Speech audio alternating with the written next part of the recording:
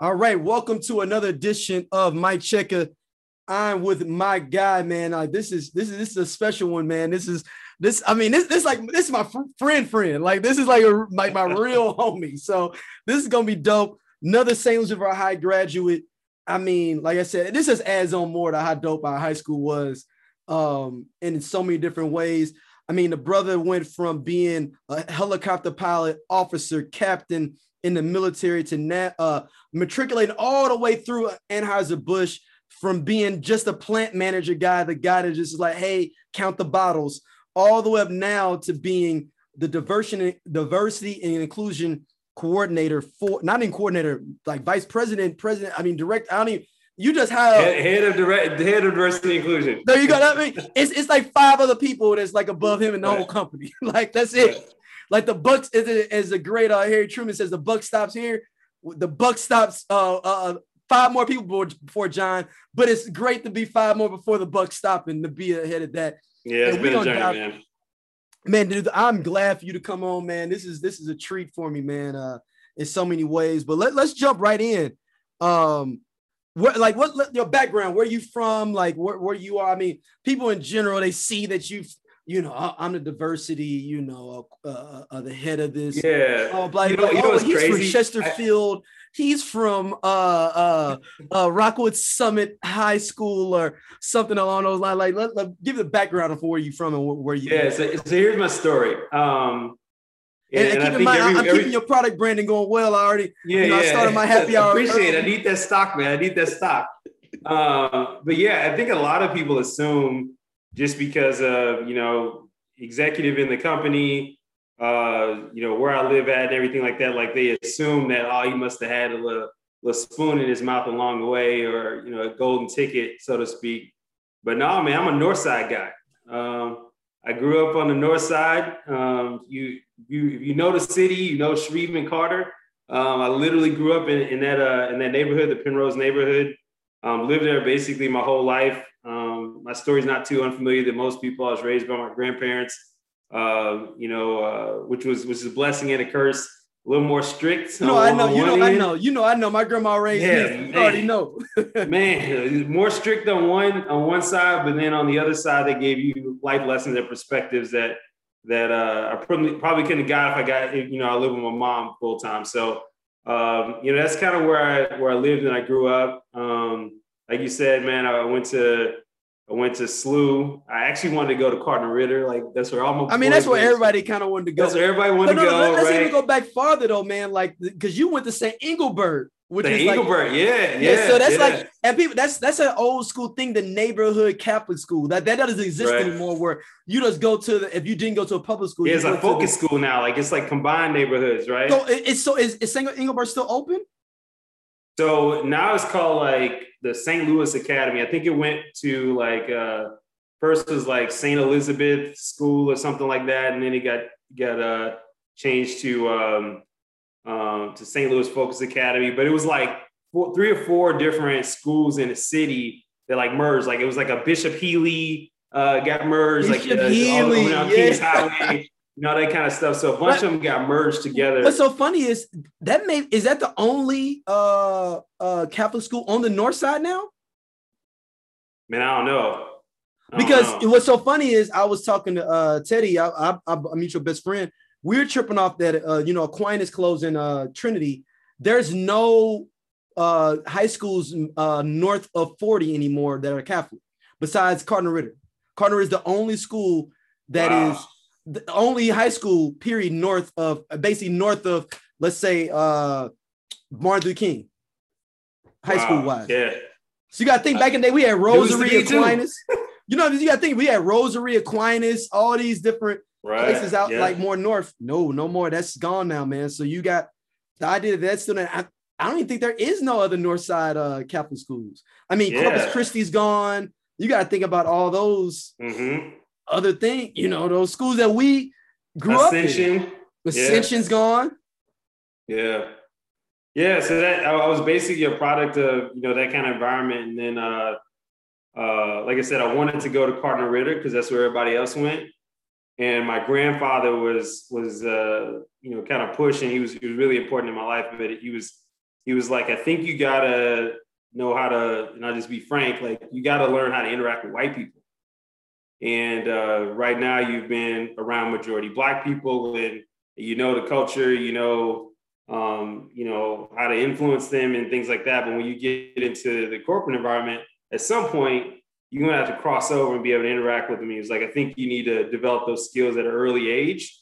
So I went to SLU, which is its own, man, it's I know for sure it was like less than 10 minorities, that went to the school, but now having to navigate through, man, I wrote a paper, I swear to God, it was great. And then somehow I get like a C or a D on it. And I'm like, man. And then, talking to my grandpa, and he looked at it, right? Because I was doing the day where like, your grandparents marked up your paper before the teacher marked up your paper. On me, I didn't have no computer or nothing. I have to write my paper early, and then give it to my aunt to go type at work for me, and then bring it back to me. Yeah. Yeah, man. So I remember, I remember that whole, kind of scene, but it was like, I got exposed to like, here's what it feels like to not be fair. You know what I'm saying? Like, it's not fair.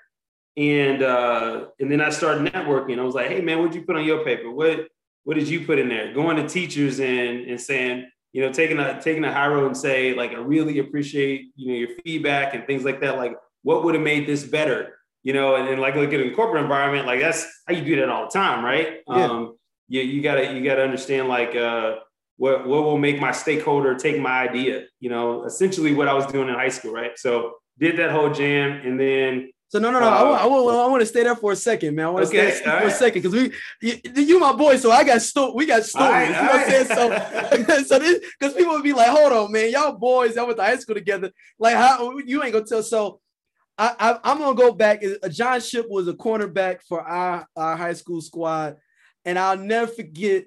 I was like a part of the team, but not on the team. Like I was like in the crowd facilitating us with Black people. Like I was like, look here, all the Black people doing this. I'm like, yo, watch out for my boy right here. I was like, y'all about to see his show. So we played at the Dome against Hazelwood East, and John Shipp has been put on Reggie Germany. Reggie Germany may not mean anything to a lot of people out here now. But this brother ended up going to Ohio State and then played NFL for like 3 or 4 years. This is high school, folks. This is so you got to think this guy was Ohio State. You can look him up. He's got online stuff. Mm-hmm. So you can still look it up. And John was on him, and he proceeds to get worked for a whole game. And he did. Let me tell you what my actual strategy was. Like after like the first play, I was like, okay, this dude's definitely a step above me. Now I was pretty fast in high school. Yeah, so you ran a speed with him, but it was I ran a 4.3. Like I ran a 4.3. So in high school, wasn't he like 6'3" or 6'4" though too?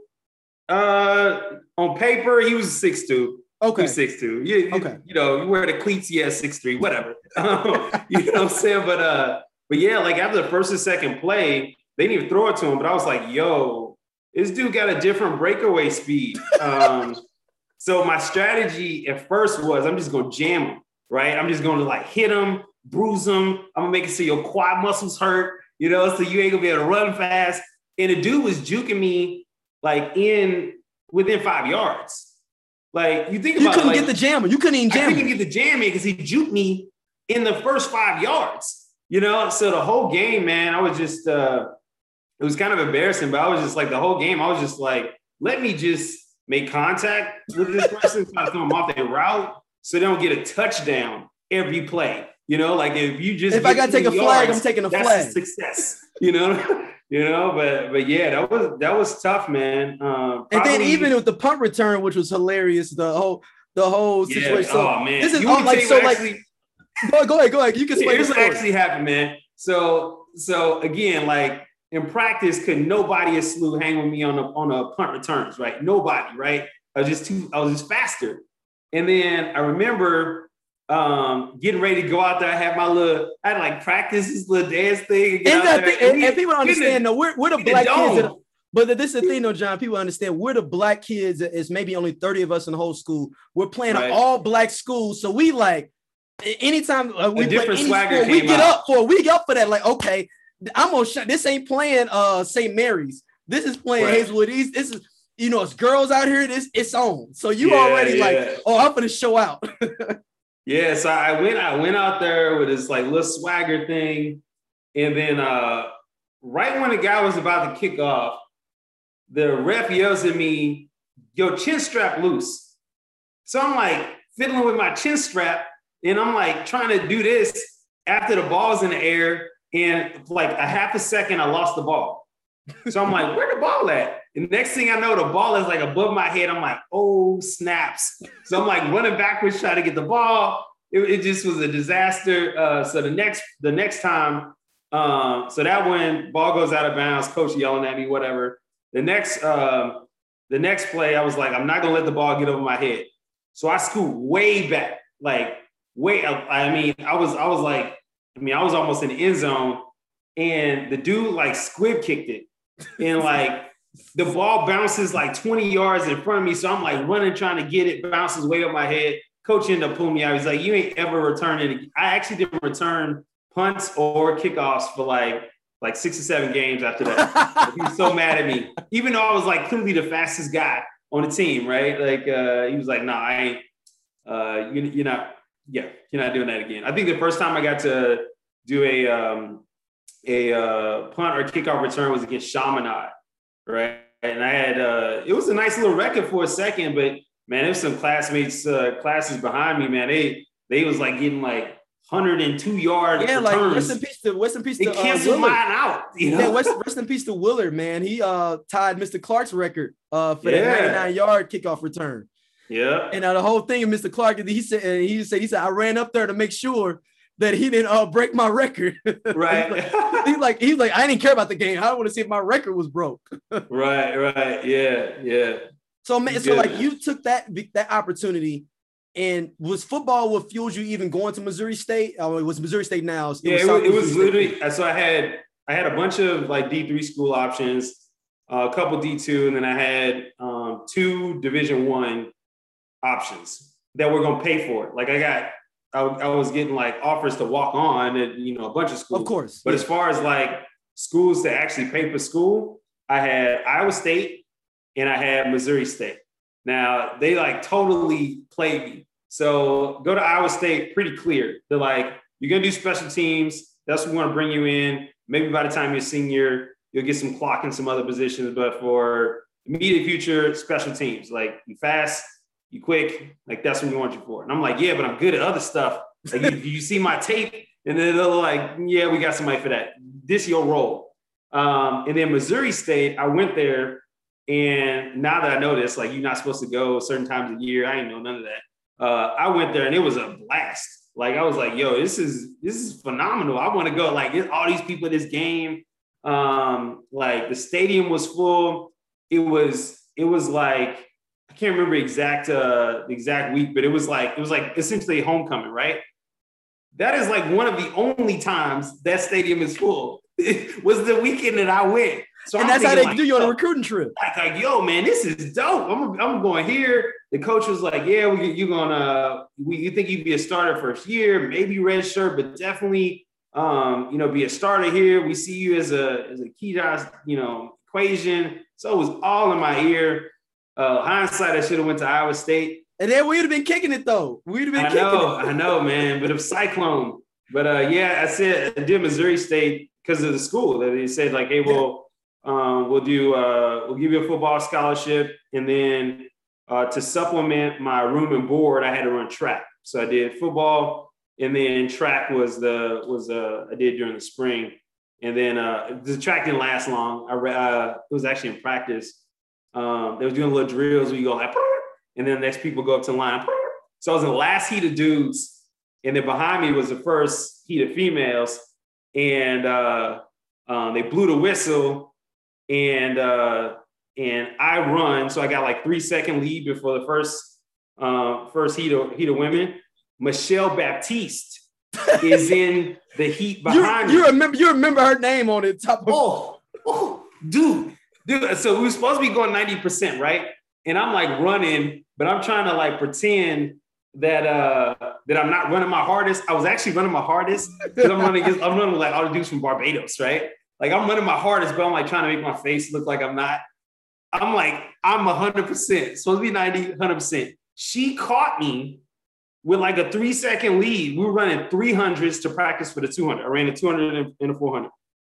I had like a lead, and she said, on your left, which is what you say in Forest Park with somebody going around you. So I kind of like go like this, and I see her, threw off my entire cadence. So then it looked even worse because I couldn't ever catch back up to it. Yeah, so I quit that day. Yeah, that day. I went to the coach. I was like, nah.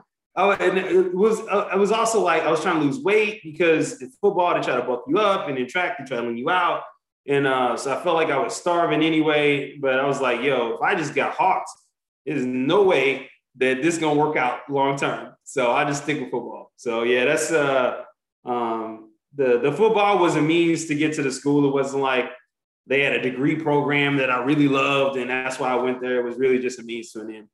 So how does you transition from football, track to joining in the military and becoming a captain and becoming a helicopter it's a crazy story, man. Like, so at the time I was doing pre-physical therapy / cellular and molecular biology. Like both of the programs were pretty close. So my degree is in cellular and molecular biology with a minor in chemistry, but like the physical therapy one is like literally parallel minus the anatomy and physiology course, right?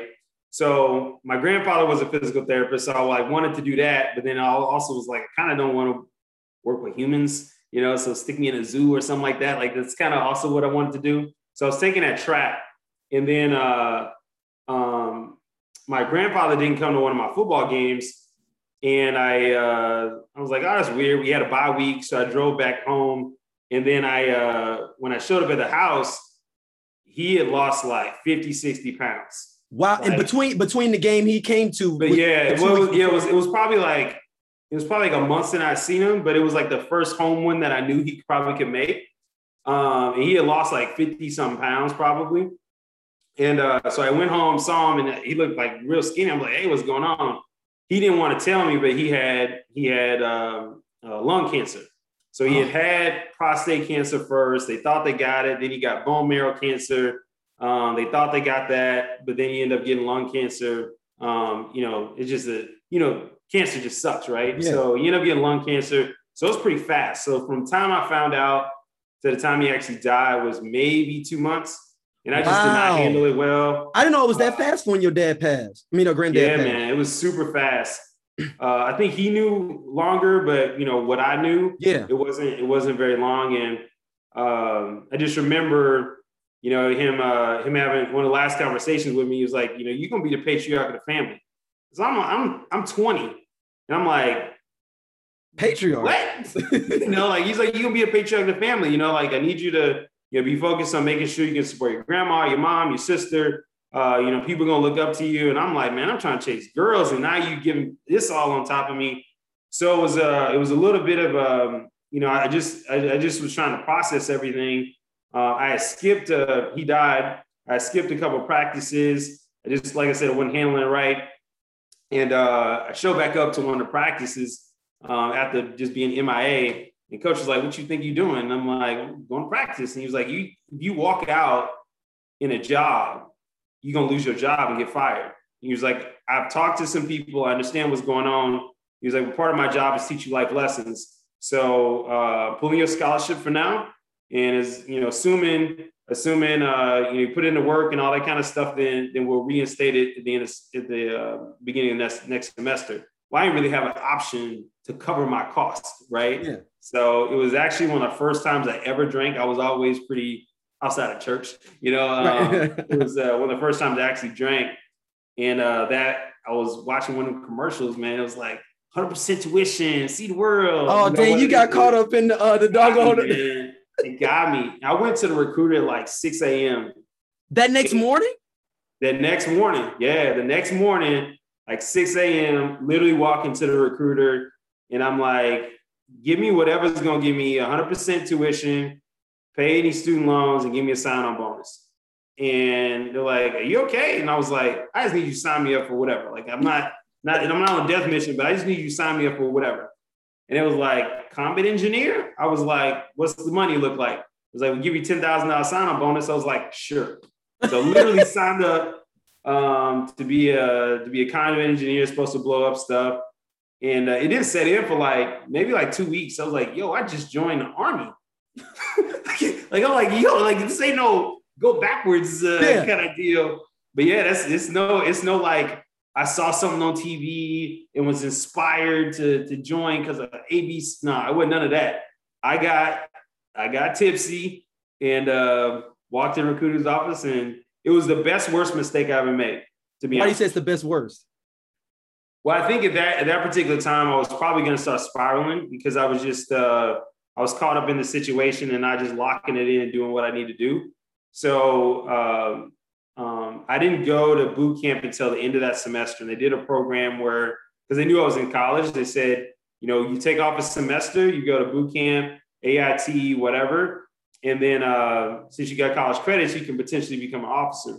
So that January, I left for boot camp. And in boot camp, you have no room to feel sorry for yourself.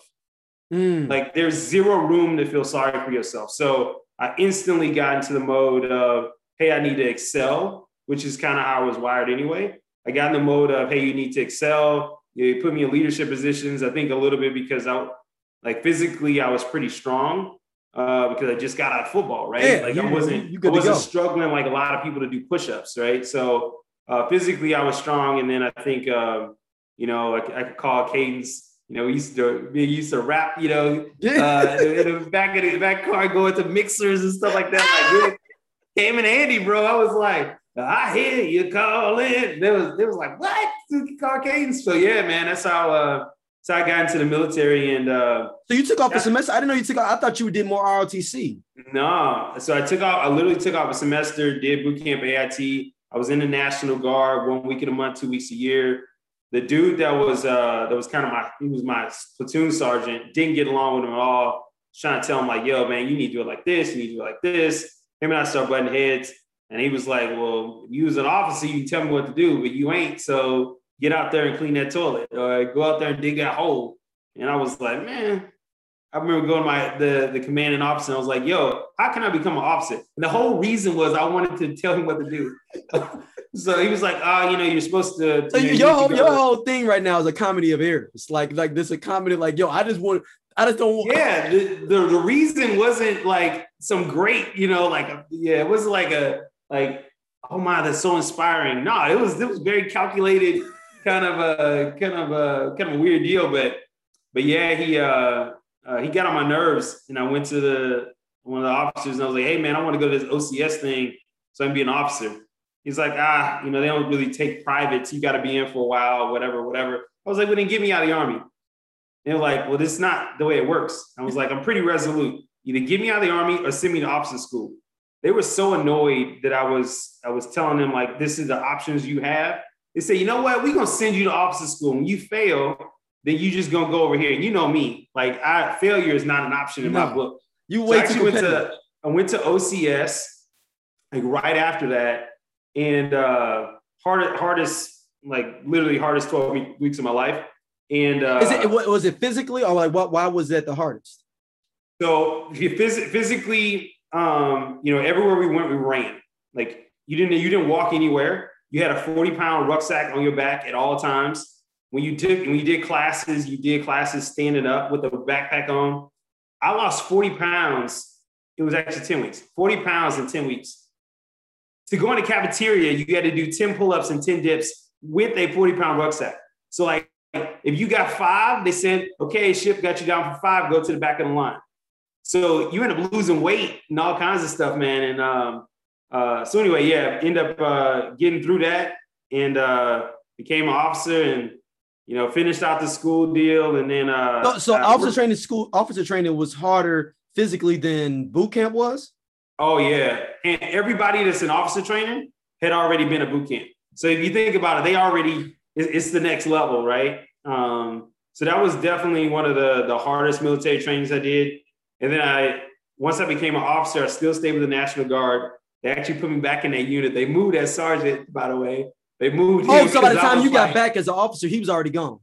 No, he was still there. He was still there. And then it was kind of like the, so yeah, it was like 3 or 4 months later, I'm coming back as an officer, and they actually put me in the same unit, which was a mistake. They're assuming that you're mature enough to not have. And you're like, dude, I'm only 21 years old. I'm petty as hell. Not me. I was actually 20. Oh, but you petty as hell though at 20. Yeah, petty, man, petty. So yeah, I was told that outside of Civil War, I'm one of the youngest officers ever to be commissioned. So it was before my 21st birthday. Commissioned. Right, because in general, even if you went to the Army Academy, if you went to West Point, you would still be 22, 23. Exactly. Yeah. So I tried to, after I graduated from college, I tried to get a regular job I was working at the zoo for a minute, but then like everybody was like missing a finger or calf muscle was half ate off. And I was like, oh, so they was trying to have you out there feeding the lion? Alligators, bro. Alligators. Dude, I'm in an alligator. First off, it ain't too many brothers that's in that kind of profession to begin with. So in my head, I'm just like, yo, this is going to be a BET skit. Like I could just see it right now. I remember being in an alligator pit, like scrubbing like the little pool that the alligator's in. Mm-hmm. Right? And it's weird because they actually don't really move. They just kind of sit there in the sun and like, they almost look like dead. So I remember walking into the alligator pit. They got the pool and I had to like pull out the plug, drain the water, and then scrub the little pool from all the algae or whatever, and then put the plug back in, add more water. And I remember walking in there with my little boots on, and alligators not moving, they all on the side. And as soon as I fell, it was like a big splash. Then like all the alligators slid in the water, bro. And I'm like, oh! And this is my last day. With clarity for me, I was like, it's only a matter of time if my foot get ate off or something. So yeah, that's when I decided to go active duty after that. Oh, so so how long were you at the zoo? How long were you at the St. Louis Zoo? Like 6 months. Oh wow, so you was like that alligator thing was like, you know what, I really get shot at. It was like for real. Well, I went in my head, I was like, yeah, it's not gonna be that bad. I mean, the war was going on, but at the same time, like I knew cats that didn't get deployed. So I was like, I like the Army. It's cool to shoot the little green targets all the time. I had gone to, so after I graduated, actually, they sent me to an engineer course. And while I'm in the engineer course, more training on blowing up stuff, right? We did this exercise with aviation. And we was out there for like 20 days, no shower, like hot, sucked. And we did this like big, like kind of fake war thing, blowing up stuff, whatever. Helicopters come in. And at the end, they had a little barbecue. And one of the other officers that was a pilot, I was like, hey, man, where y'all been sleeping at? Like, we've been sleeping in these little tents. Where y'all been? It was like at the Clarion Suites. I was like, oh. Hold on. They was in suites? Yeah, man. So I was like, you know what? I'm in the wrong profession. Went to my commanding officer, and I was like, hey, man, I think I want to do aviation. And he got all mad. He's like, oh, you want to be a fly boy? This is what it's really at. And I'm like, yeah, I don't want to be near mosquitoes anymore. So I'm done. And it was a weird timing thing because a lot of like the war in Iraq was really amping up. It was even bigger than it was before. Afghanistan was really hot. And a lot of the Vietnam pilots were trying to get out of the military. Like there were still pilots from Vietnam still. Vietnam still in. They were like in their 60s. Yeah. That's what I was going to say. Like, damn, so they were barely in there. Yeah, they were like late 50s, early 60s, still flying. Wow. And I mean, think about airline pilots. Yeah. You see 60, yeah, it's not uncommon, right? Yeah. But I was thinking combat pilot though. That's what I'm thinking like. Exactly. So most of them was cool with being a pilot in the Army when you just flying the governor from here to there. Or are you dropping off people, bringing them over like, oh, I can do that. Exactly. But when you switching into combat, they're like deuces. So it was a huge drop in the volume of military pilots that were Vietnam pilots. Like dropped like we lost like 40% of the pilots in the Army. So they were like, if you nice on the controls and sticks, we'll try you out. So it's like they had like simulators and stuff you could do.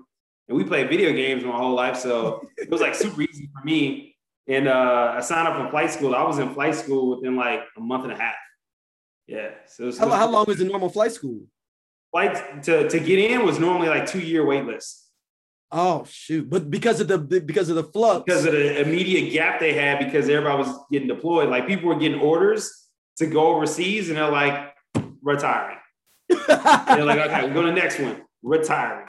Like so, they were basically, there was no stop loss, so it wasn't at that point yet. But a lot of people, when they got orders to go overseas, they was like, yeah, I'm retired, I'm out. So I got in flight school super fast, which was cool. Flight school was like a year, amazing opportunity. Did really well, finished in the top 2 in my class. And then they got in my ear. They was like, man, I can't believe how good you're doing. You'd be an outstanding maintenance test pilot. So they got all in my head, and I'm like, yeah, I am good. So next thing you know, I'm in maintenance test pilot school. And what is a maintenance test pilot for people that may not know? So there's 2 things. Either you test the aircraft that has gotten like a new engine, new hydraulics, new whatever. You test it out, make sure it's flyable. Or it's a scenario where an aircraft was shot down and you have to decide, are you going to recover it or blow it up in place? Those are the options. Okay. Right. So here I get this training, and then I go over to Iraq, and now my job is I'm like, wait a second. So you want me to get that thing that's already shot down, and they already know it's there. You want me to go recover that and bring it back? They're like, yeah. Exactly. I was like, dude, they got me again. Yeah, man. So that was pretty crazy year. It wasn't a ton of those, but did you show up and you like, man, we can't do nothing, no boss. We're on our way back. This one is really down. To be honest, there was no aircraft we had to like actually blow up. Okay. But yeah, there was a couple of times I was like, I can't believe you're going. Like there was a down aircraft outside of Ramadi, right? And I'm like, dude, that's a hotbed. I'm not trying to go back to Ramadi and recover an aircraft, but so is it because you had the demolition experience already? Is that why they put you there? Because no, it was just because I was a test pilot. Yeah. Oh wow. It was just a test pilot. But for the most part, like when I was in Iraq, I flew missions. So at nighttime we drop off people that were located here and put them there. If there were dignitaries that came in town, like ambassadors, man, I flew so many ambassadors. It wasn't like I got their autograph. You fly ambassadors, they do a little, hey, I was in Iraq, or a senator or something. They stayed for like 30 minutes and then went back home, but they got a little photo op. So did a bunch of those, but then I had actual combat missions too. So you was Black Hawk Down out there. Yeah, I had a total of 110 combat missions, which was crazy. Like how was mentally that for you being over there, seeing all that going on there? Like, are you so separate because you're up high in the air? So to be honest, like the first 3 months, it wasn't that bad. I mean, it was hot, but all I did was fly little coolers. It was like a cooler of blood or plasma. I flew from this hospital to that hospital. So it didn't really feel like I was in danger. And then March 10th, 2006, that was like the first, my house got blown up by a rocket. And like I just left. That's when it like started clicking in. And after you got about 3 months in country, you start actually doing like actual flight missions where they actually shooting at you. So it started to get more intense, the more I went in and the longer I stayed there. And I think I was able to rationalize most of it. The parts that I did not process very well was when kids were involved. Like that part bothered me because I was in my head, I'm like, dudes shooting at each other, it's war, right? Yeah. Like you can rationalize it. But whenever kids were involved in some kind of way, there was one kid that I could swore he was like giving us information. He was like, we called him General Rayad. I don't know his real name. We called him General Rayad. I think it was Rayad was his name, but we called him General Rayad. And we would take our candy, throw it over the fence, give it to him. And the little kids would be like telling us stuff, and it's in Arabic, so I have no idea what they're telling them. But he was always like pointing at, this area. And bomb, boom, like doing one of those things. And I was like, I'm pretty sure you're trying to tell us they'll be shooting from that spot over there and bombing us here. Yeah. Like one day we went out there, the kids weren't there, and they had hung the kid. Wow. We heard it was because the kid had been getting up intel on the insurgents that were in a village that was nearby. So like stuff like that bothered me the most. So that it was all the kids, or just that one kid, or was it like a group of kids? It was just one kid. Yeah. So my assumption is that other kids was like, no, it's him, and they were trying to make an example of him or something. So yeah, hey, so that's the part about war that I was not able to process very well. So I knew after that incident, I was only going to be doing one tour, and I was going to explore getting out and doing a different profession. So once I finished that tour, so I was over there close to 12 months, total time away from family about 18, but actually in Iraq about 12 months.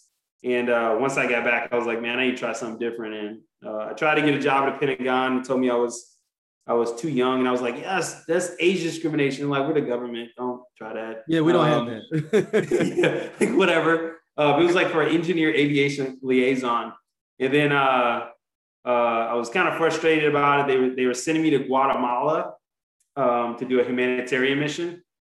And I came to St. Louis. I think I saw you that trip too. Yeah. But I drove past Anheuser-Busch, and they had a big thing up under the Budweiser sign that says military recruitment event.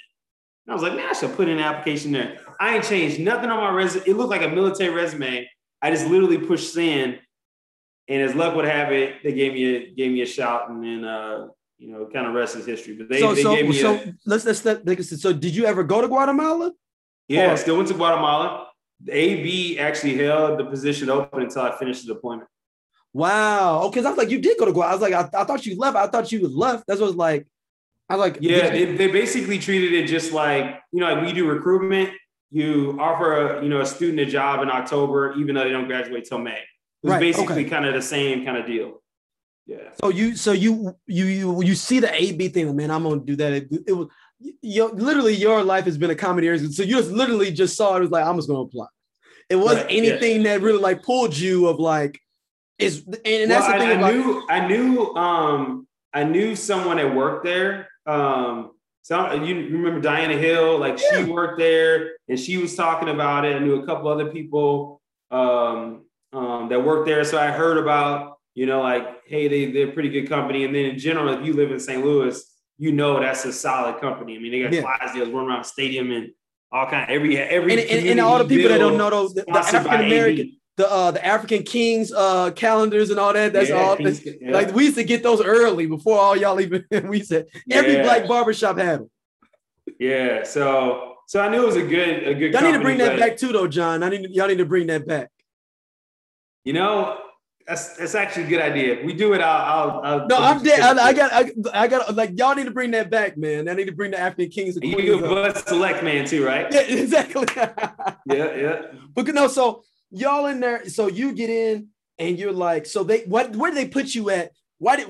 You just put in a random resume as a military? What do you do at AB? Helicopter, exactly. You're a helicopter pilot. Right. Do you need me to fly beer to, is that what you're thinking? Or like, what are you thinking that they're even? So I applied to the lowest manager position they had at the company, which was like, they called it a group manager.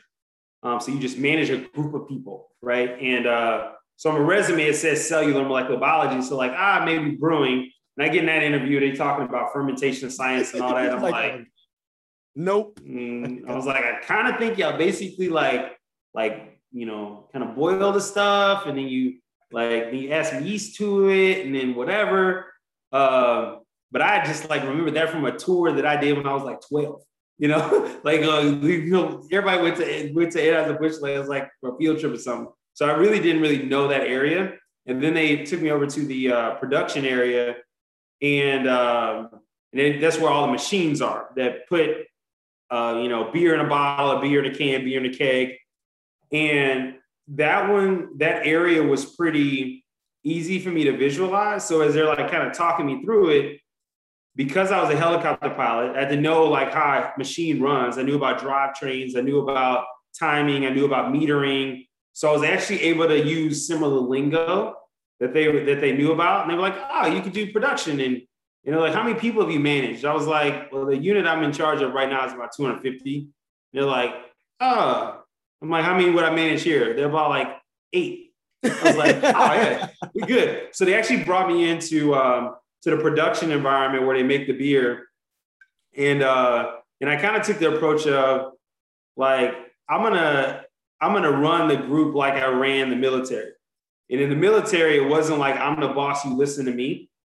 It was very much like, hey, we work on a team together. Like in a helicopter, just because I'm the guy flying, if the guy in the back says, hey, sir, I hear something kind of weird sounding back here. It sounds like something coming loose. You're not gonna be like, I'm the man in charge. Like, sit back there, talk when I tell you. You're gonna land the helicopter because you're about to crash. You know what I'm saying? So I created that ecosystem where, hey man, what do you think we need to do to get more production out? I'm like, man, I told the last man, he listened to me. I'm like, I'm a new one, so let's try me, And so we ended up breaking every single production record in bottles. So I was in bottles first, broke every single production record. And it was always on my team, right? So then they moved me to another area, like, fluke. Moved me to another area, broke every single production record. Moved me to a different department, broke every single production record. So I started making a name for myself of like process optimization is kind of the wheelhouse, and then fixing things is kind of the other wheelhouse. So I ended up moving up the ranks in operations and maintenance. They shipped me out to Colorado. So I ran our operation out there. You came out and visited me. Yeah, we kicked it, man. Yeah, ran the operation out. Shout out to Roy Robinson. The front door is ajar. oh yeah, dude. Oh, front door open. Yeah. No. 5 minutes later, front door closed. yeah, that was pretty funny. We'll leave that one for a beer discussion. Yeah, no, that's all good. So I ran the operation out there, and then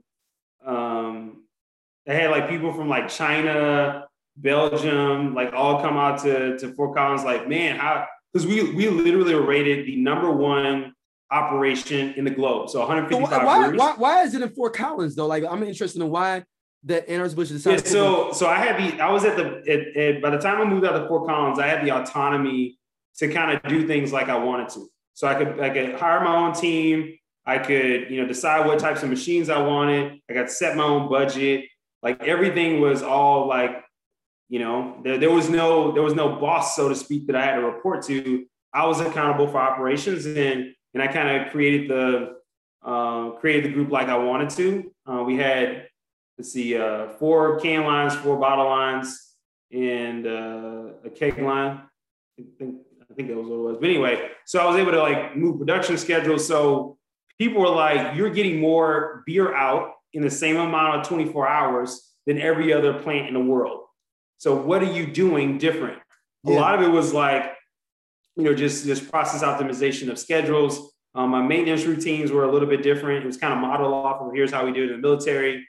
And then from a development standpoint, my style, I tell everybody everything, no matter if it's real estate, no matter if it's whatever, but I believe in you give people information, and then people will be a multiplier for you versus you having all the knowledge and everybody give you credit, but your team doesn't succeed as well either. But that was kind of my swagger, and that's why people came out and visited. And because of that, they ended up moving me back to Zone. So I led our strategy. Makes sense, right? So I led the strategy for all the breweries and can plants in North America, so Canada and the US. And then shifted to learning and development. Like, man, you're good at this. They shift me to learning and development. Then I took on a role in Canada as the in charge of all of HR for all the breweries and plants up there. And then just moved me back to the US again. Now in charge of diversity and inclusion. Basically, every company after George Floyd has to have diversity. Yeah. We gonna go back a little bit before we go there. So what do you attribute like your success to be able to even matriculate through those? What was like your key thing of like, yo, I did this, and this, or I understood this, or I opened myself to this to be able to get through these different phases? Yeah, so for me, it was pretty clear. Like, here are the defined measurables that you're measured against. You know, like here's a key performance indicator that you have to deliver by the end of the year. So I always knew what those were. I think a lot of times people do all these projects and everything, and maybe they support those top things you're supposed to do, but people get distracted really easy. So for me, my approach is, what are my key deliverables that I'm accountable for this entire year? That's the first thing I always look at. Next, I always look at what's the engagement of my team. So if they're frustrated or they're not happy or they're not whatever, they're not going to work as hard to deliver those particular results. And then building the right team is probably the next most important thing. So I usually try to get people that are smarter than me. Mm-hmm. You know, like, I think like some people have an ego where they say, I'm going to hire people that are similar to me, or, you know, we got kind of the same swagger. I actually use a different approach. My approach is always to select people that are different than me, or people that have a strength in a different area than I do.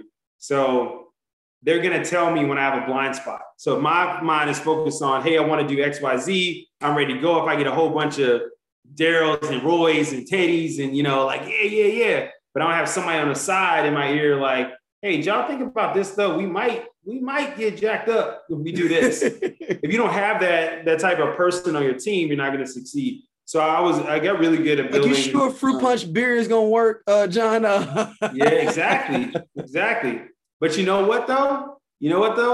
Like Strawberritas was invented because we had a Black person on the team. It's like, yo, when we I already surmised that the Wee's the one that came up with that. Like, yo, y'all better get some flavors. I guarantee you'll pop. It actually was people of color. Like, that's like I think the woman that was in the role at the time, she was of Indian descent, and a lot of her friends were Black, and that's how she was like, whenever I go to barbecues and hang with them, they always taking something, putting a red Solo cup and mixing it with some stuff. I really think we need to get away from regular lagers and try something different. So yeah, man, there's a big beauty in diversity. So it's interesting, man. It's so crazy that you're in this position. I know you remember. I don't remember when I was in DC and we had an incident going on with our high school, like a racially charged incident. And everybody put the bat signal out, so everybody's all like, what's going on? And I remember me and you talked. I remember where I was walking down M Street, walking to my conference, and we were talking. You were saying like, yo, they're pulling me in on these different other things. And this is May of 2019. And you were like, they're pulling me in this thing. And I won't go into the incident you was telling me about, but you were like, they're pulling me on these different initiatives and things that's going on. I don't know. You was like, man, I don't know. They bring me in a lot of extra little work though on these different things. He's like, but I know I need to be there. But it's like, damn, like, I do gotta be making sure these bottles get out too. But I need to be over here too. Was that the beginning of it? I mean, when we had that conversation, was that the beginning of it? Or yeah. So at that time, I was over HR in Canada for supply and logistics, and it was a U.S. kind of, stuff was going on. And I believe that the company saw me as a trusted advisor in the Black community that was also a partner. So I'd already made partner in the company years and years ago. Like I made partner at AB in like 6 years. So I was a trusted partner that they could come to and say like, hey, I got to ask you a question and it's between us, right? Like, what do you think about this? What do you think about this? What about this initiative? So I think that because I was a trusted advisor, I was starting to get pulled into those things that were outside of my scope of responsibility. And to be honest, I do think that because they saw how to navigate that situation, they began to feel that, I think they already knew it was important to have a role, but then they were also apprehensive about the who. Like, do you get a person that's purely an activist and doesn't understand the business side? Or do you get a person that's, really good at the business side, but it's kind of tone deaf on how is it going to land with the communities? So it was really hard to find a person that had both. So I think it was kind of a little bit of luck, that incidents happened that I got pulled in. But then as I started doing particular being basically a consultant on particular issues, I think it kind of spoke the role into existence, and then, the rest is history. So with that, did you see that like, okay, this is something that we need, or were you like, oh, y'all really want me to do this? Yeah. So I actually was like, man, the person y'all put in this role really needs to do this. They need to do this. I'm like actually giving action items for whoever this is. So it was similar to Mr. Clark when he said he was when they had that group before they made a diversity director, and like, yeah, the person need to do this. Like, no, you gonna do it. Exactly. I was man. So I'm telling them like all the qualities you need to have. Someone needs to know this and need to know that. They're like, yeah, writing it down. I was like, and shit, it's you. So I actually did not accept the role in the very beginning. Like there was probably like a 3-week delay on me accepting the role. And part of it was, one, I wanted to understand what I was getting myself into. And you got to imagine like, there's not a lot of senior diverse talent in the organization. I have a very favorable impression inside the company. And right now this is, you basically, in this space, someone's not going to be happy. Mm-hmm. Like that's just the nature of the space. So part of me was a little reluctant, not because I didn't think it was a good cause, but I also was, looking at my career, done a lot of great things, and I didn't want to, tarnish their reputation. But then the other side of me was like, man, I'm not really, no, I'm not just like at the table, but I'm the head speaker at the table. Yeah. You know what I'm saying? So I ended up deciding to take it. I gave them a couple of parameters of here's the things that are non-negotiables for me. If you all don't think that you all want me to do this in the role, then maybe you need somebody else. So I gave them the non-negotiables and they said yes. So I was like, dang. Nah, I really can't get out of it. You was throwing out stuff. Hopefully they say no, and I'm like, I'm just gonna go back to where I was at. Yeah. So, man, but to be honest, it's been great, man. I think we've got to make some positive change on things. It's tough because, again, you always got people that don't understand the journey, and they'll kind of look at it like, man, it's reversing meritocracy. Other people saying meritocracy doesn't work. Meritocracy is dead. It's a myth anyway. So you got all these different terminologies and viewpoints and everything. And I'm like, man, I can't even say diversity right. You telling me, nah, you can't have diversity, you have inclusion. Oh, you can't have equity unless you have inclusion. Anyway, so yeah, it feels almost like an impossible role sometimes, but I always ground myself to, as long as making progress, you really can't be mad. That's the way I view, my life, my job. That's the way I view, my real estate investments. Like everything I've done, I've always said, as long as I'm progressing forward, how can you really be upset, in progress? So what is the thing this is a 2-part question, but what is the 2 things you've learned? I mean, what have you learned about working in this field, and what is being in this position challenged you with as well? So basically, what have you learned from doing this position, and what has been the challenge? Like, okay, I didn't even know that was a challenge. Yeah. So I think anyone that's of a diverse background probably knows the trials and tribulations within that community. So I felt very comfortable understanding what are the challenges of a Black man and be able to talk about that authentically, in an organization. So I have strategies geared towards people that are Black, right? My wife is Hispanic and also an executive in a company. So I know, here are all the things. I got this other side too. So I got this other side, right? Like she always talks about broken ladder or broken rung. Like I know there's a way to move up, but the ladder's either broken or there's a rung on the ladder that's broken. And so I had that in my head as here's some things I need to think about for women and for people that are Hispanic. But then you start to get into other spaces. Like I don't know a lot about people with disabilities. So how do you make that equitable? I don't know a lot about people that are in the LGBTQI community. So how do you talk about that authentically, and how do we need to support as a company for that? So I found myself, same thing with Asian. I don't have a ton of Asian friends, so I don't know a lot about their story, their trial, their tribulations, the things that are important to them, what are the moments that matter that we need to focus on. So That's probably the hardest part is learning all of those different community issues, and then figuring out what's a strategy that either my role or the company can support on. And the thing that I probably did not expect is I did not expect that the toughest critics of everything they were trying to do were actually people that are underrepresented. So like sometimes the toughest critics of everything that we're trying to move forward, like it's progress. The toughest critics are people that are Black. Like this is the first time ever we recognized Juneteenth as a holiday in our company. And then the backlash from that was like, man, you took too long. You know, it should have been done years ago, or we just did it because of Biden, or, you know, whatever. So that's the thing I probably didn't anticipate that I've had to kind of work through. But so I have everybody that's important has to deal with tough stuff. This is a question from me and something I need from you. I need those Biggie, those new Biggie cans or whatever y'all have. I need one of those. The Biggie. Yeah, man. Now, how do I get one? I'll pay for it. I ain't got no problem. Everything that's like a promotion is hard to get, man. We trying to make every dollar off of it. Yeah, I'll try to get you. I will pay for it. I just need to know where I do. I gotta go out to Brooklyn to go get the Biggie. Yeah, it's usually by Pac or so literally, so you can't just even make a call like, yo, I need a Biggie pack. Yeah, I mean, I have to get it from Newark.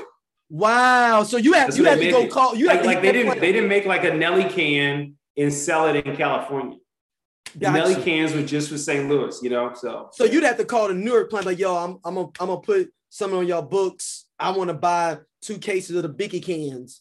Well, I wouldn't pay for nothing in my life. I mean, I wasn't trying to say it. I wasn't trying to say I was trying to be diplomatic about it. Like, you know, I'm putting something on your books. It's not like going to jail or something. I'll put something on your books. Like, right. I don't know how the process is, sir. I'm just saying. But so it's not like you could just be like, oh man, yeah, the Biggie can. I'm gonna go around the back and go get it. They're producing the Biggie can straight out the Newark in that area. Yeah. So a lot of stuff is very regional.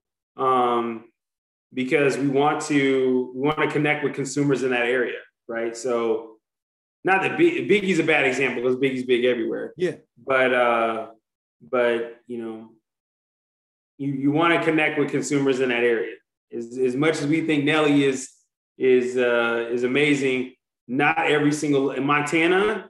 Like, we wouldn't be able to sell a can in Montana, right? They probably like, he might sell in Montana though. Like, he has these random spots.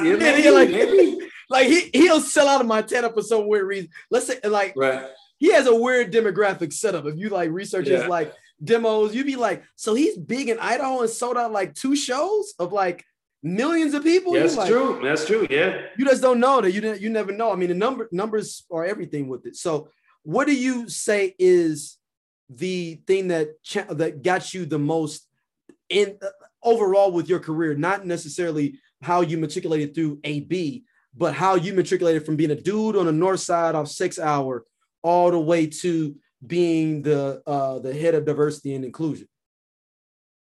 You know, to be honest, I think I got to a point. My grandfather used to always say, get comfortable being uncomfortable. I swear to God, I thought he invented it, and then like it's everywhere. Like, but then you sound like the real person that I saw a real quote. I'm like in college. I'm like, wait a second, that's the same thing. So he used to always say that when I was younger, get comfortable being uncomfortable. And I think about like man, I went to a different school that was not with all my friends. I had to figure out a way to get comfortable doing that.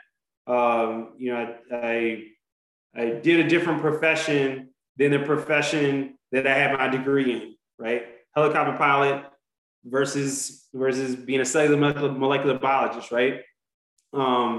In a production environment versus a military environment.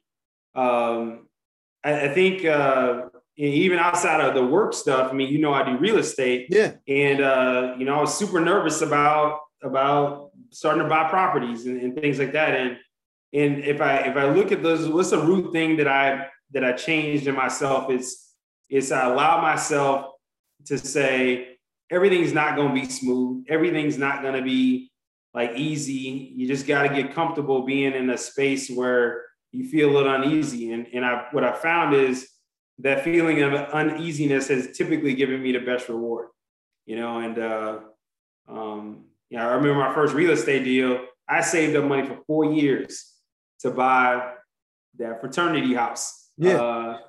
But I remember signing a paper, and it only takes a second for the wire to go through, right? Wire goes through, boom. I did 4 years for this, but it's a second for the money to be gone. And I literally, you know, go in on my phone, look at my account, and it was gone that fast. Like, it was like pending. And I remember that just being I was just so nervous about it.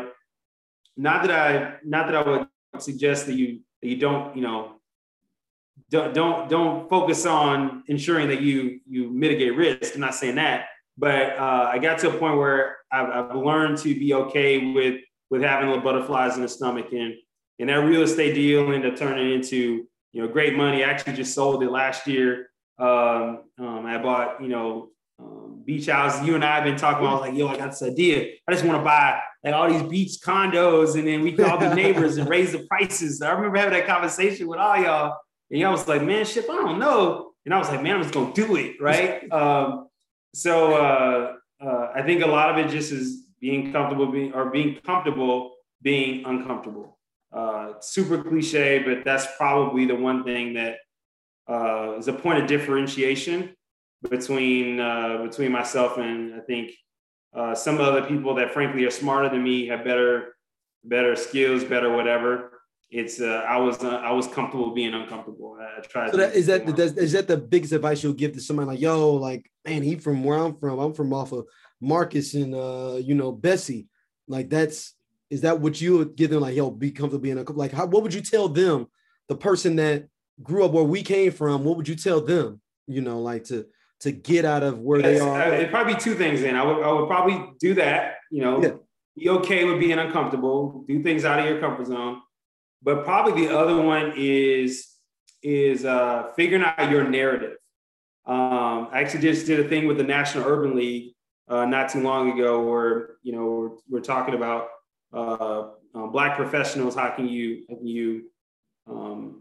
you know, basically improve your brand, your personal brand? And one of the things I talked about was selling a story. And I think a lot of times, you know, think about interviews you're going into, or thinking about like, hey, I want to start this new business, or I got a new project, a new whatever. You're trying to sell something to stakeholders. And I think a lot of people, especially people where we came from, always have this feeling of, hey, our story isn't good enough, or we don't have the pedigree to do the same thing that other people can. And if we were actually to take the therapeutic pause and look at our own story, we have the stories of resilience. We have the stories of being bold. We have the stories of, dreaming big and developing people and, all those things. So I think it's probably one of those deals that people are not spending enough time doing. And that'd probably be my other piece of advice. Take some time for yourself, look at all your accomplishments, write them down, and create a narrative around, next time someone says, why should we try your project? Or why should we, hire you for this position? You've got a library in your head of all these examples of things that are authentic stories from you that when you tell the story, they're going to be like, I don't know why we didn't think about you a long time ago, so that's probably the other piece of advice. All right. So now it's time for our game part, John. All right, man. This is that, you got two choices. And I catered these for John strictly. I catered these for John. So I cater them for every guest. I cater them around their personality and who they are. So first up, Nas or Jay-Z? Jay-Z. Of course you would say. I knew you. I was trying to throw you a softball first. I knew you would say Jay-Z. All right. Next up, Fresh Prince or Martin? Fresh Prince. Of course, you would say Fresh Prince. All right. This was going to be an interesting one. So, would you rather have $1 million straight up or $50,000 a year for the rest of your life?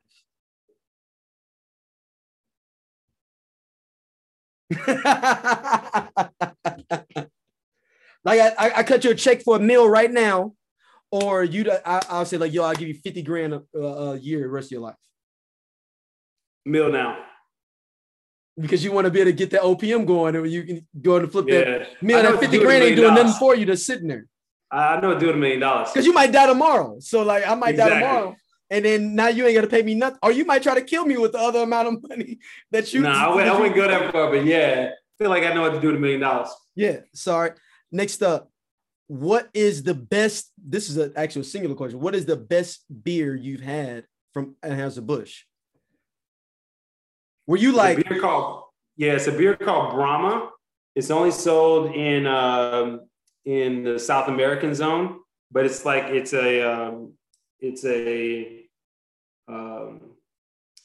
of got like more of a chocolate note. So it's a dark beer, chocolate note, a lot more sweet than the typical beer. But I would definitely say Brahma. All right. For sure. If you can imagine like a chocolate stout, but actually a little more sweet. Yeah, it's in that family. All right. If you didn't go to SLU, what other MCC school would you have went to? If you only could choose between the other four.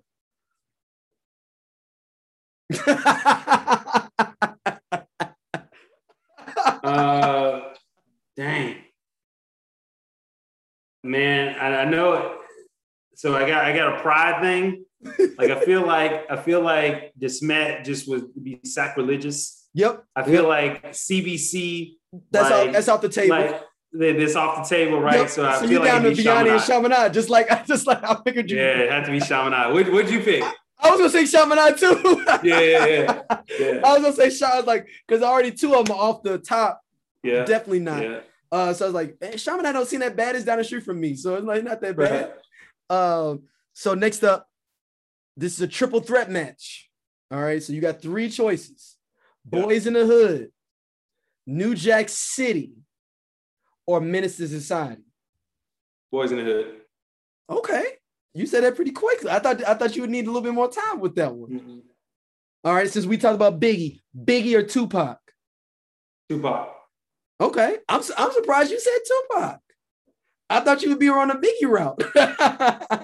No. All right. You know what I think it is? I feel like Tupac had a couple more club bangers and therapeutic music. Like I actually got a meditation rap thing, like I listen to, and I feel like I got more Tupac songs than I do Biggie songs. So if you had to take a vacation blindly, would you go to somewhere in Central America, Europe, or Asia? Central America. Why Central America? So interesting enough, when I was in Central America, the culture and the way that people are is very similar to the way Black folks are. Like it's a big community, everybody shares. Like people don't have much, but they know how to have a good time. Like it's just more the vibe where they are people just a little shorter.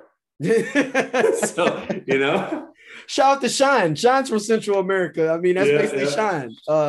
So last one, what would you, let me package it right with what I'm saying here. So if you had to pick one other place to be besides the US to live in perpetuity, but it's not a westernized country, where would it be? City or country? Country. South Africa. Ooh, I want you to jump in this. I know you've been to South, so talk about you, because this fool right here, y'all, went to South Africa, took his wife, right? You see the camera. Took his wife to South Africa. Did she know that you were going to be going hunting and stuff, and then her trip was really So you ain't spring her up on it, and then you just got all the bags like. Oh no! I'm just doing. I mean, going to the airport with like a bow and arrow, you kind of give it away. No, but cats be like act like they not going to golf when they go out of town with their wife or something. Like no. This is a little extra. I'm just gonna do it one day, but the whole trip was a golfing trip for them on the. Nah, it wasn't one of those. We playing this one. We playing that one. So let's talk about the experience of South Africa, especially hunting in South Africa, yo. Yeah. So. Man, I'm not trying to get like super deep on it, but this is one of those. This is a mood. It was super weird to me that as soon as I went to Johannesburg, that's where we landed. Went to Johannesburg, and like immediately getting off the plane, you had like security and all this other kind of stuff. But as I'm like walking down the corridor, the Johannesburg airport is gigantic. It's like, Washington Dulles. It's like, it's big, right? And I'm like looking, I'm like, dang, that dude look like Daryl. Looking over here, like, dang, that dude look like my cousin. It's super weird how like you look around and you instantly like feel that you're, I don't know these people, right? But you just like kind of felt like you just knew people. You know what I mean? So that was a weird like kind of sensation. I was getting in my head and I'm like, let's keep going, right? And then I remember getting in a car and we were we had to go through like some cities, some smaller cities before we get out into the actual, safari land, whatever you want to call it. And as we're going through a lot of the neighborhoods, you saw neighborhoods that were similar to where we grew up. Smaller homes, but then everybody is like on the porch. Like everybody on the porch, music playing, somebody next to a grill, got a freaking towel around your neck. You got the table with like the old heads. You got they playing dominoes too over there. They playing dominoes, like literally playing dominoes. So again, you got this image in your head of like, man, this seems very familiar. But I think the thing that touched me the most was, so when I got there, there's not a lot of Black Western hunters, period.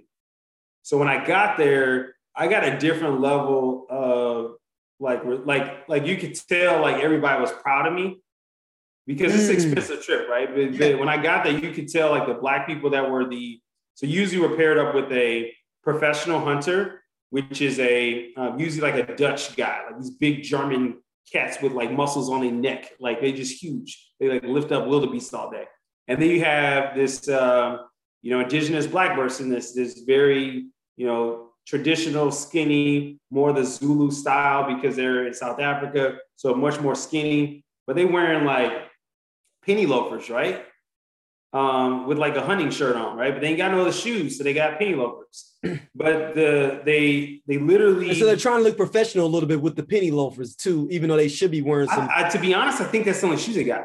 Oh, okay. So I was thinking of like they didn't have enough shoes to be able to have different types, so they just wanted to look. I'm pretty sure that's the only shoes they had, and they only had few little pants or whatever. And we would go out hunting and everything, and they know they craft. Like you see the guy who's like, they talking and doing whatever, but I felt like they always were trying to educate me on like, hey, this is what we're looking for. This is the things. And I felt like that was a very different experience than what other people were talking about.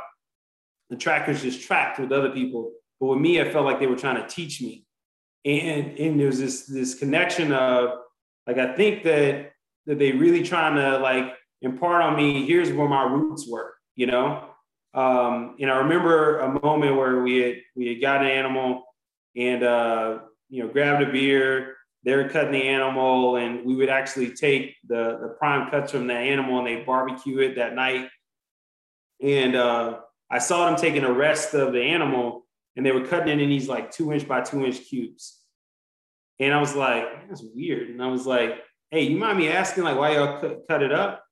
And they said, today I went out and I got something with you, but tomorrow maybe we don't get something, but the other person does. He's like, in our culture, everybody eats. So we cut it into 1-inch by 1-inch by 1-inch or 2-inch by 2-inch cubes, so that everyone gets the same size meat, and then no one has a better cut. So they would take what was considered the ribeye and it'd be mixed with like the backstrap, or mixed with the ham, or mixed with whatever. It literally made everything into cubes and they mixed it up.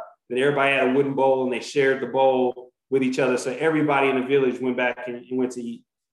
So you get in this moment, man, of like I'm doing all right financially. I'm in a pretty good spot there. But like when you really think about what's important to you, it's really about bringing other people up. Right? It's really about making sure everybody else eat. And I think that's been the shift that I've experienced, because of COVID. I think is I got out of the mindset of, hey, get the next promotion, get the next job, keep moving up, keep moving up. And I've shifted everything I've been doing more to, sending the elevator back down to everybody else and then bringing them back up. And that moment in Africa was one of those moments for me where I got clarity on this is how the species survive. This is how our people survive. It wasn't by being a singled out person that's excelling that can say, "Ooh, I got a yacht." It's trying to make sure everybody got a yacht. You know what I'm saying? So yeah, that was a really, really cool experience. I've been twice now. I feel like I'm due for a reset, to go back again and get regrounded, to those principles. But amazing experience. I actually took off my boots when I left there, and I gave the guy my boots. And the second time I went, I took a bunch of my military uniform, bunch of boots, and actually donated to all the African trackers there. Oh, that is dope. They need it. I mean, you said they in penny loafers and they tracking with no boots on, and you out there. I know how you roll. And I got the most high tech gear. Everything. Night vision. You goggles. You got laser goggles on. You can't even see nobody. Had everything, right? And so is your wife with you while you doing all this? And like you got the laser goggles, and you had the laser goggles for her too? Or are you like? Well, so I was actually, but so the goggles were for. It's called a serval, but they had like these things called serval, which is like a cat, and then they had leopards. So we were only hunting in hyenas. So we only used it for like those animals. I actually didn't get any, but I was out there during the nighttime. You had hyena meat? No, I wasn't gonna eat it. I just want a hyena. Just so y'all can be like, yo, shit, we got a hyena, bro.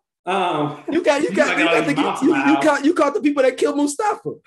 Yeah, exactly. This is a payback. But no, I was. We were actually supposed to hunt them, and then we're inside this ground blind, man. I'm hearing like, I'm like, hey, man, we good. I don't need this no more. So I was actually out. Yeah, I actually went out to go hunt them. Were the hyenas tracking y'all? You said basically.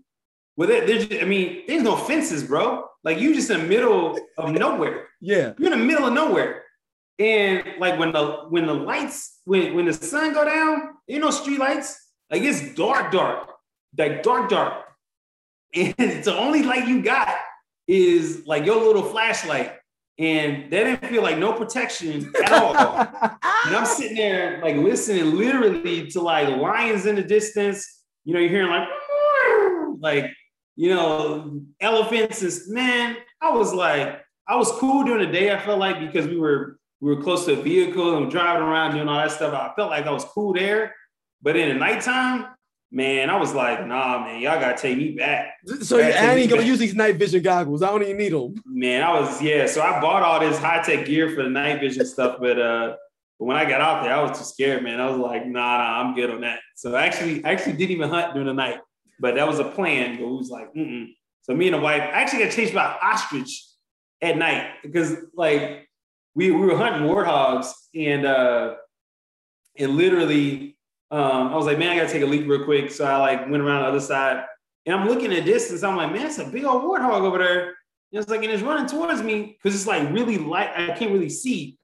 And I'm like, man, it's a tall. I'm like, man, it's an ostrich. Dude, I was like, yo, it's an ostrich running at me. And they was like, man, ostrich ain't gonna run at you. I'm like, man, it's an ostrich. I jumped in the back of the Jeep. And the guy that was like, this African dude, he was like, it is an ostrich. It's an ostrich. And like he like literally take off, and I was like, I've been telling y'all that it's an ostrich. So like the ostrich must have been rolling out for somebody else. Well, no, I think we were in his territory, so he was like, get out of here, Oh, okay. He was trying to. He like actually hung with the Jeep for a hot second, for about like 5-6 seconds. He was like hanging with the Jeep. He was like right behind the Jeep, like trying to peck it. And then the next day was like, yo, let's go hunt ostrich. I need get back. Voila. Right. Yeah. Well, John, man, thank you for doing this, bro. Like, I super appreciate this, man. I super appreciate this, man. Where can people hit you up if they want a job or something, or they just reach out to you? Yeah, man. You know what? LinkedIn is probably the best, form of contact. And like I said, I'm kind of in this headspace now where everything I'm doing is all about focusing on helping other people. So people want help on career stuff, I'm happy to do that. You want me to give you some advice about, hey, how can I present this project differently? Or, hey, they want to list some idea, or you want to talk real estate, anything like that. LinkedIn, hit me up. Ain't no money involved. I just really want to help out people and send the elevator back down. Well, man, John, thank you once again, man. Dude, this is super dope, man. I appreciate you coming on, dude. Like, this is all right, man. You need to go to the lake house. Yeah, no.